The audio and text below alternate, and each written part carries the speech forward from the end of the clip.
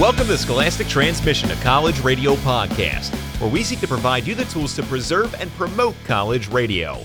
I'm Shane Garcia, and as always, I am joined by retired station advisor for 91.7 WIXQ, and the man, the myth, the legend himself, Dr. Ralph Doc Rock Antonin.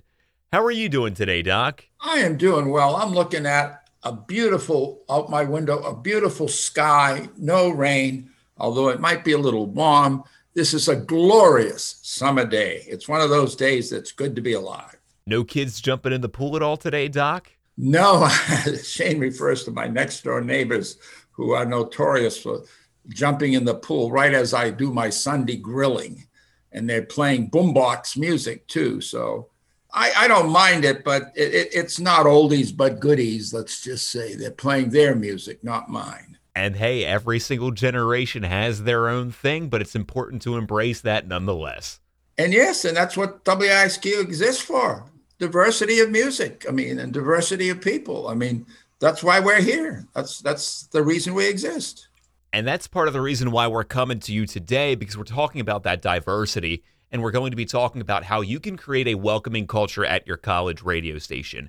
Because all throughout my time as a student disc jockey, and especially so because I was the chief announcer of the station during the time that we welcomed alumni back for our 50th anniversary, and I had the chance to bring the alumni in and talk to them and create testimonials that would play over the airways. And all throughout that time, I heard them mention just how much they enjoyed the culture that was there at the station, how they felt like they were part of a family, that they were in this community of fun-loving people coming together for their own personal interests.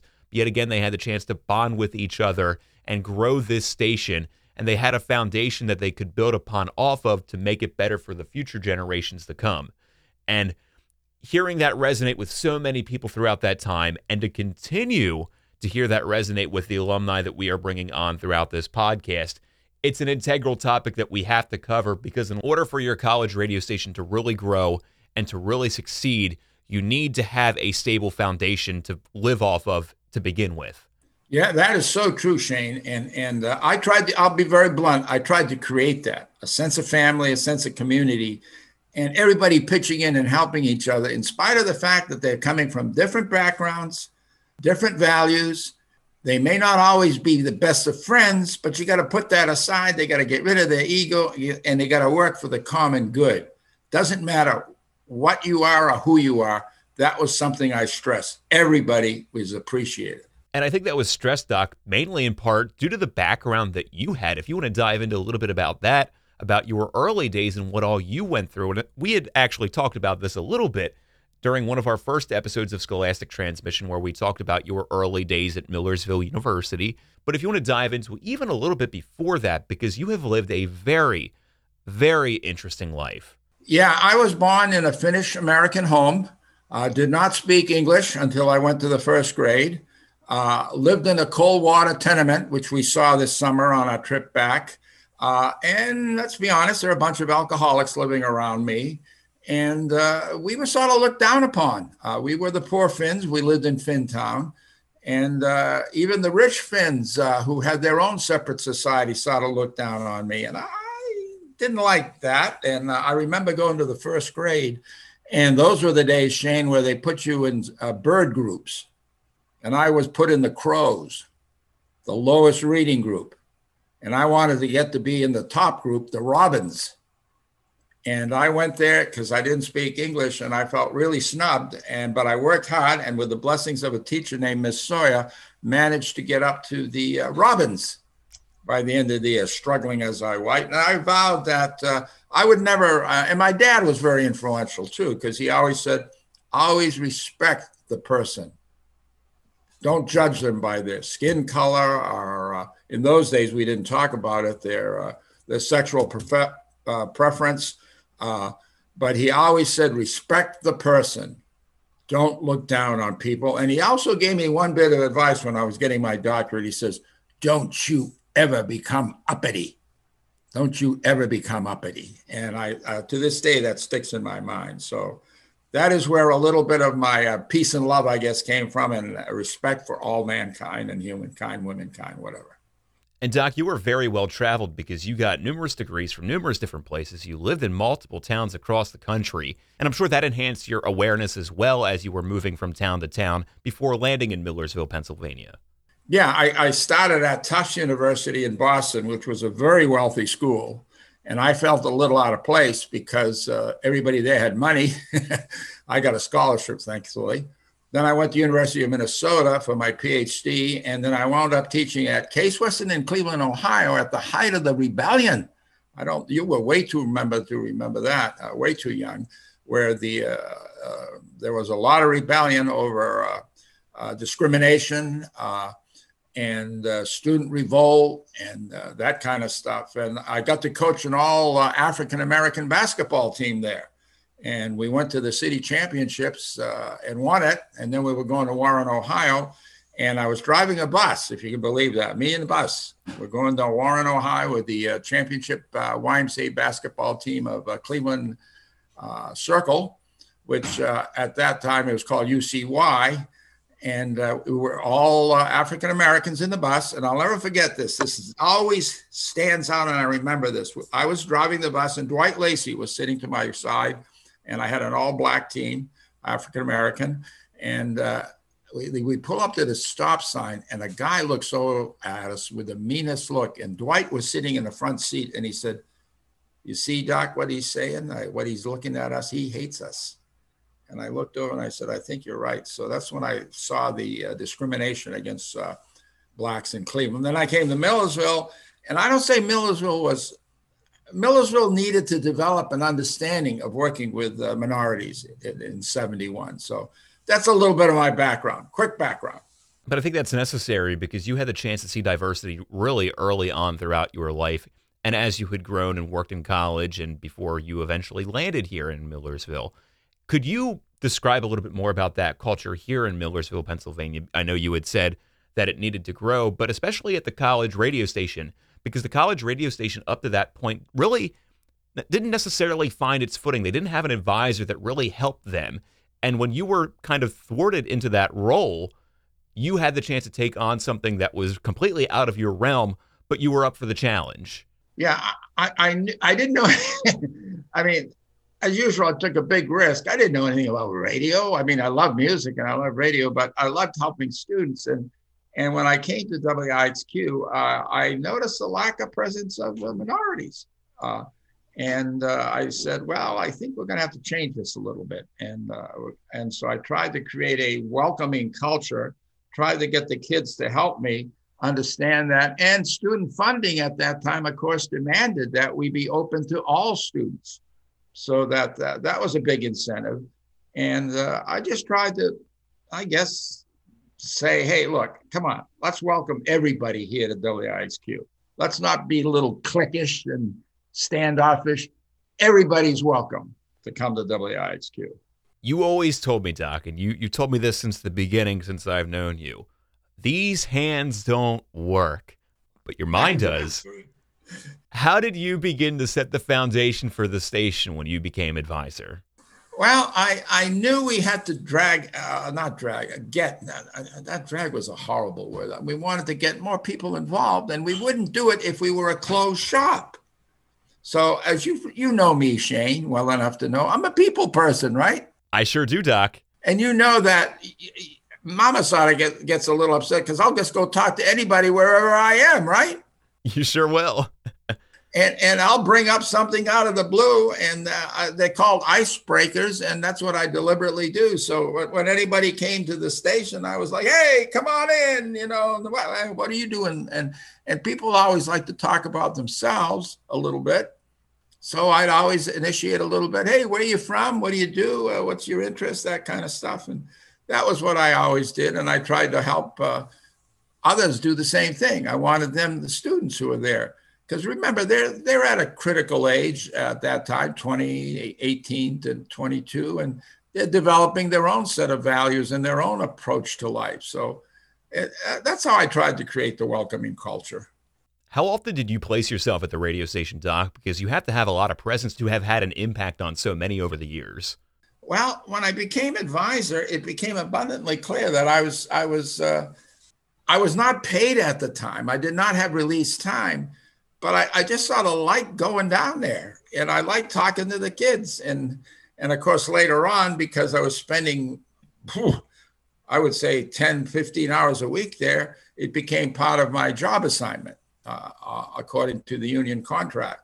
So I loved it. I like Mike Kyle loved going to doing his radio show. I love going to WIXQ and seeing all kinds of people. And as you know, we are radical, renowned, and real, right?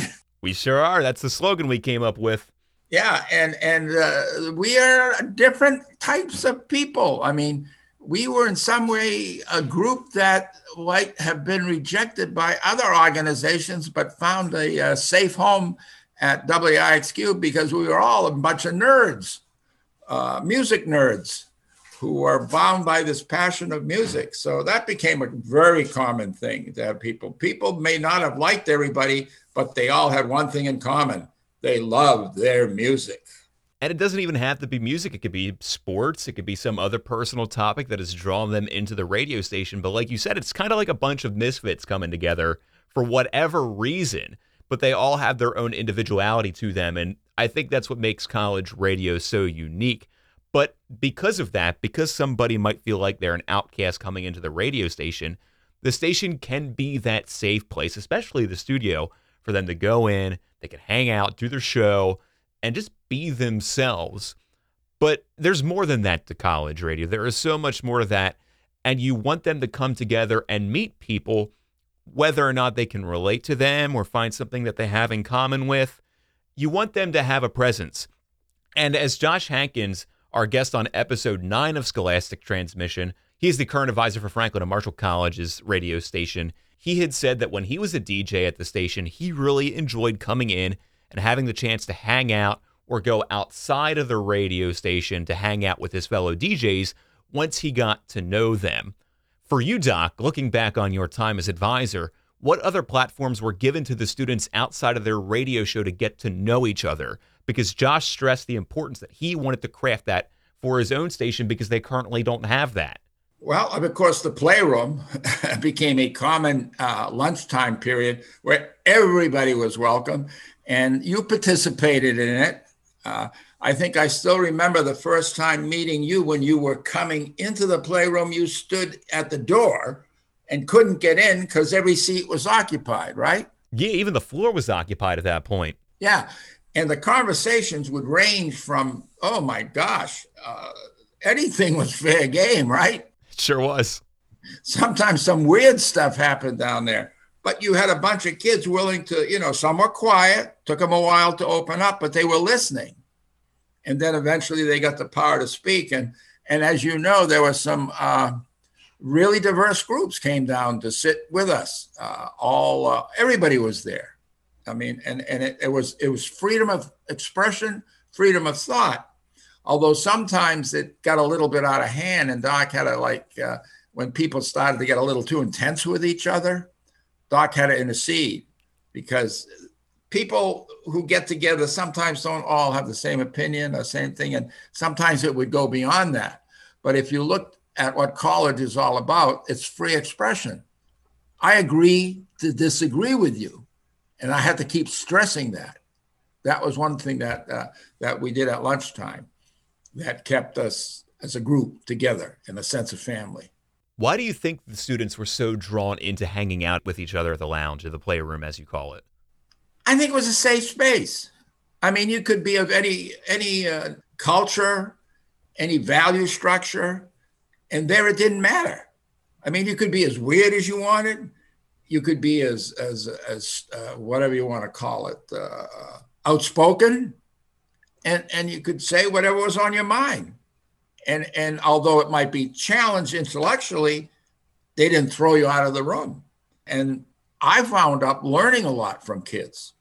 And I found out that you had to be able to express your opinion and without getting mad at each other, and then basically accepting people, even though they differed from you, even though they had different thoughts than you, even though they had different backgrounds than you.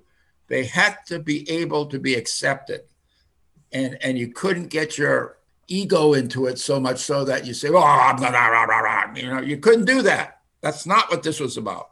What I find very interesting is that so many people were drawn into this space, and yet the presence of the advisor was there. There was still this higher power above them, but they were willing to be open, and they were willing to be as crazy and as weird as they wanted to be while you were still there.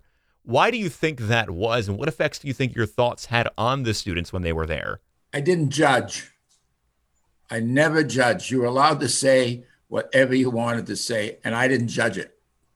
Even though I may have totally disagreed with it, even though I said, that's a little over the edge, but I didn't judge it. I let them express themselves. It was a safe place to do that. And that was very, very crucial to keeping the station as a family. And families disagree, Shane. They sure do.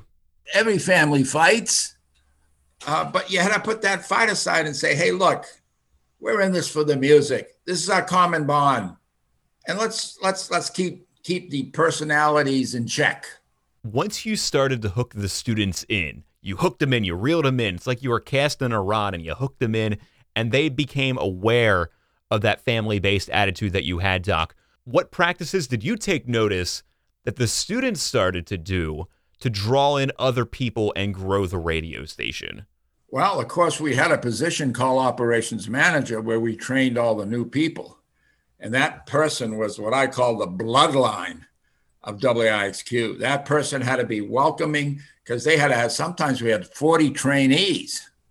And they had to basically deal with them and find them spots, help educate them. I'm sure they didn't all necessarily agree with the person, but the operations manager was crucial to bringing people in. We also went to these open, what do they call them? Open days from like 11:30 to 1:30, where you'd have a booth or a table and you gather names of people to come on down. And that was another way to reach out to them. We also used the snapper to great advantage to advertise events and put, as Mike Kyle talked about, snapshots of WIXQ DJs, and that showed the welcoming group because we had a bunch of DJs who were not mainstream, but who would go out there and do events and play music, and they would then play their rap. I mean, there's it's a funny story because JJ, I don't know who it was. It was a rapper. And I sent the rapper out to play at one of those things they have in the fall or the spring where everybody has booths and that kind of stuff. And the rapper decided to play pure rap music, if you know what I mean. And a little bit uncensored, Shane. And I got a quick call about, hey, what's the idea of sending this guy over with this naughty music? And I said, well, I mean, he's just playing rap music. You know what I mean? And so I did. So sometimes you had to be careful of that kind of stuff, but it happened, and that was same with heavy metal. We sent a heavy metal guy over there, and Shane, some of that heavy metal can get a little raunchy at times, right, Shane? Do you know that? It certainly can, and I know a number of people who played some of that raunchy heavy metal on the airways. Of course, it was censored, but they played it because there's an audience for it. Exactly. And so we attracted people. They said, administration may have said, what are they doing down there? But the students said, I like that music. I might try that place out. You know what I mean? So we were attracting students, not necessarily making administration totally happy, although they never got on my case. And it was just a way of bringing people in. Posters on the wall. Remember when I think was it Darissa would say they put up posters, and these some of the wackiest posters you'd ever want to see. I mean, and as Darissa said, they put them up, and then somebody would come and tear them down from the what do you call it? Some office. You know what I mean? But that didn't stop him. Back the posters would go, and kids would say, hey, they still got those posters up. And that would draw people in. You know what I mean? There's another element of posters that I want to bring up. That could be saved for a later episode if we talk about the student retention when it comes to trying to reel people in to run for positions. But that's something for down the road. But you had mentioned the operations manager, the importance of having a welcoming operations manager. And I just had to take a second to shout out our operations manager that we had at WIXQ throughout these past couple years, Alicia Gargis. Alicia Gargis is without a doubt probably the sweetest girl that I have ever met in my entire life. And she kind of viewed her trainees as her children almost, where she would try to craft them, not necessarily try to craft them, but she would try to bring them in and use her sweetness to draw them in and pair them up with people that she feel like that they could bond with and get to know and just form a relationship with. And she really looked at that, not necessarily as a challenge, but as something that she really had a deep passion for. And she always took great care in reaching out to them and making sure that they were getting trained the right way, that they had a safe space that they could come to if something wasn't going right. And having somebody there like that is really necessary. So shout out to Alicia for all that and everything that she had done. Oh yeah, and there were a bunch of other. I remember Alicia. She was great, and there was another set of Alicias, and I think Marley Dorsey is right now the operations manager, and I've got to know her a little bit, and she is all about bringing diverse people in and giving them a chance. And even outside of Campus Doc, because once you start to get to know people and you start to get this bond, you want to do stuff with your station members that you really have taken a liking to and do stuff outside of campus, in the community, different events. Do I dare bring up WIXQ Bowling, Doc? Yeah, good. That was a great bonding experience, except a couple gentlemen got a little out of hand and decided that bowling was not necessarily rolling, it was throwing. And they started throwing the ball down the alley. And although a busload, they went in a busload because I think there might have been some liquid refreshments going on. And these two gentlemen decided that let's see if we can make bowling shot putting. And so they sort of had to be escorted back to the bus. But in retrospect, it was a bonding experience, and everybody was welcome, and everybody went.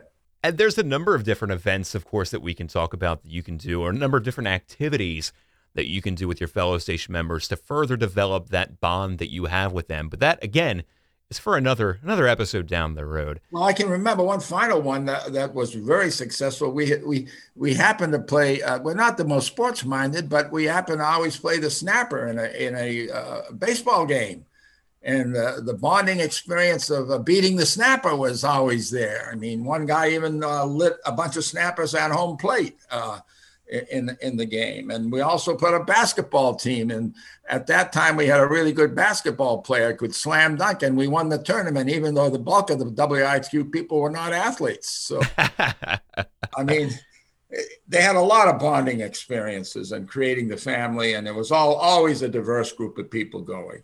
Now, it's great that we talk about all of the good that can come from a welcoming culture, but unfortunately, at times, there are going to be people who don't accept other people. And there could very well be an undercurrent of that unacceptance going on at your radio station. How do you combat that, Doc, as the station advisor for somebody who is trying to be so open and bringing people into the station? Well, I was there at lunchtimes all the time, and I saw behavior that I knew was not welcoming. I actually saw sometimes behavior that was undermining what I wanted to do, okay? And that was a very delicate thing because the advisor has to be sensitive to that. And I had to pull aside a couple people sometime who are in leadership positions and say, hey, look, here's what I'm sensing. I never got to in their face or blame them. And I always put my arm around them and I said, I think you ought to take a look at what's going on around you. Have you noticed there's not many people coming to lunch anymore, even though you're encouraging them? Have you ever thought that maybe some of the things you're doing is discouraging them? And I had a couple very, very emotional experiences where the person did not, in fairness to them, didn't realize that was just humor. But humor directed that way sometimes can really hurt and discourage people from coming. So as advisor, I had to play I call it walking the balance beam, without really hurting the person, but pointing out to them that their behavior is not welcoming. And we need to welcome everybody here at WIXQ. And that is one of those advisor roles that's not clearly specified. It's just something that you develop as you go along. I don't think it's in the job description. And that can have an effect on anybody who's trying to get involved in the station, or even people that are already there. If there's somebody there that is trying to undermine, whether or not it's intentional or it's not, it can have a drastic effect on the radio station and keep your station from growing in the years to come, reaching out to different diverse groups of students, especially if there's minorities involved, because some minorities might not feel like they're welcome at the radio station. Oh, yeah. And there were times when I said clearly to myself, they're not helping the cause of bringing in minority students or people who are different than them. So I tried, and I didn't always succeed, but I tried to make it so that they would understand that their behavior was detrimental to the station. And not that they weren't doing a good job otherwise, but they needed to tone down that, what would I call it, alienating behavior. How did you want to see the station reach out, Doc, to different minorities and bring them into the radio station? Well, I mean, the lunches were one way. Operations manager training, I always sort of said, I tried to talk to them and ask them about how many, people did you have, what kinds of people were working there and that kind of stuff. So presence was very important as an advisor. You had to be there almost every day, just to make sure that things didn't boil over, as the classic egg and olive story that we told a while back. I mean, that became, you had to try to nip it in the bud and then encourage people to change their ways a little bit and, start accepting people that they ordinarily, and it wasn't part of their background. I mean, I had the beauty of having a very diverse background, and that really helped me when I came to Millersville. I was young and foolish at one time, but by growing in Minnesota, in Cleveland, Boston, I saw everything. I saw tanks on the streets. I saw riots. And I said, hey, I don't like this. In order to understand somebody, you've got to walk in their shoes. And I always tried to say, okay, that's behavior. I'm not necessarily approving of it, but why is it happening? Let me see if I can walk in that person's shoes and come at it from their perspective. I want to go back a little bit there, Doc, because you had mentioned how things can boil over. And sometimes if things boil over a little bit too much, there's a mess made all over the kitchen floor. In this case, the radio station's floor. And you may be a man of peace and love. You always say that you're a man of peace and love. And I know you're a man of peace and love. But as the station advisor, you had the right, you absolutely had the right to unaccept someone. Even though you wanted to accept people into the station, you had the right to unaccept them if they had done something damaging to the radio station. Oh, yeah. I mean, I kicked a couple kids off the air. I mean, I got caught in a couple situations where I just said, that's it, you're done, go. Because you're just ruining the station. You're not working for the station, you're working against the station. We have commonly said all throughout this podcast that it only takes one person to bring the whole entire thing down. And man, I hope that doesn't happen at anybody's station, because we want to see college radio live. We want to see college radio be preserved and promoted for the years to come. And I really hope nobody does anything to take down your station. And I hope everybody at your station, whether or not you're a student, an alum, a listener, is working together to grow the station and bring in students so that way they can grow it when they are there and create a culture that is welcoming for new generations after them. So one last question here for you, Doc. As somebody who was in college radio as the advisor for 40 years, what techniques do you think the students should continuously take to craft and build upon the culture that is there and to really allow it to evolve and grow in future years to come? Well, first of all, they should elect some people who are different to key positions, like station manager. And that happened at Millersville. I can tell you the first African-American station manager who was perhaps one of the nicest guys you'd ever want to meet. And he was elected station manager. And he did it at a time when there were very few African Americans at the station. And he got himself elected because he was able to, how should I put this, gain the support of everybody. And I think it's necessary that we bring on somebody like him. And Doc, do you think it's time that we bring him on to Scholastic Transmission? Oh, you bet. You bet. Because he and I had a big bond. And if you read the history of WIXQ, he is in there a lot, not just with Millersville Radio, but I think WDAS. WDAS in Philadelphia, Pennsylvania. Yeah, and he was actually doing, I think, 3 radio shows, and he actually helped me do community ascertainment, which got us to have minorities and acceptance and community in one of the, you know how you have to have 6 things that the station is going to handle. He helped me write that. And have we given his name yet? We have not given his name, but we will be joined next week by Kevin Disco Dixon. That's right. Isn't that a name? That's a radio name. Disco Dixon, Doc, to talk about his days at WIXQ at Millersville University, his other jobs in radio, and what he has done after, because he's now Dr. Kevin Disco Dixon, and he's always helping, Doc, to grow the community around him now in Ohio, of all places. Yes, and he is just retired. I just talked to him the other day. He is now retired, and you know what he's still doing? What's that, Doc? He's on 7 boards, either paid or non-paid, because he's retired. And the guy just epitomizes someone who wants to help people grow, change, and help everybody. So I'm looking forward to if you can reach out to him. It's very necessary that we have somebody on the podcast who really wants to help. We've had a couple of them on so far, but especially somebody that can help different groups, because that's really what's going to help your radio station grow in the end. So come back next week as we talk to Kevin Disco Dixon about his time in radio, college radio, that is. In the meantime, you can stay up to date with Scholastic Transmission and follow us all across social media at College Radio Pod. And be sure to share the podcast with your friends, your family, and anybody that loves college radio. Now, before we talk to Dr. Disco Dixon, Doc, is there anything else that you would like to talk about today in regards to creating a welcoming culture at your station? Nope. Sense of community, sense of family, sense of belonging. It's in the literature. Ernie Boyer said it. That's all I'm going to say. And that's all for us on this episode of Scholastic Transmission.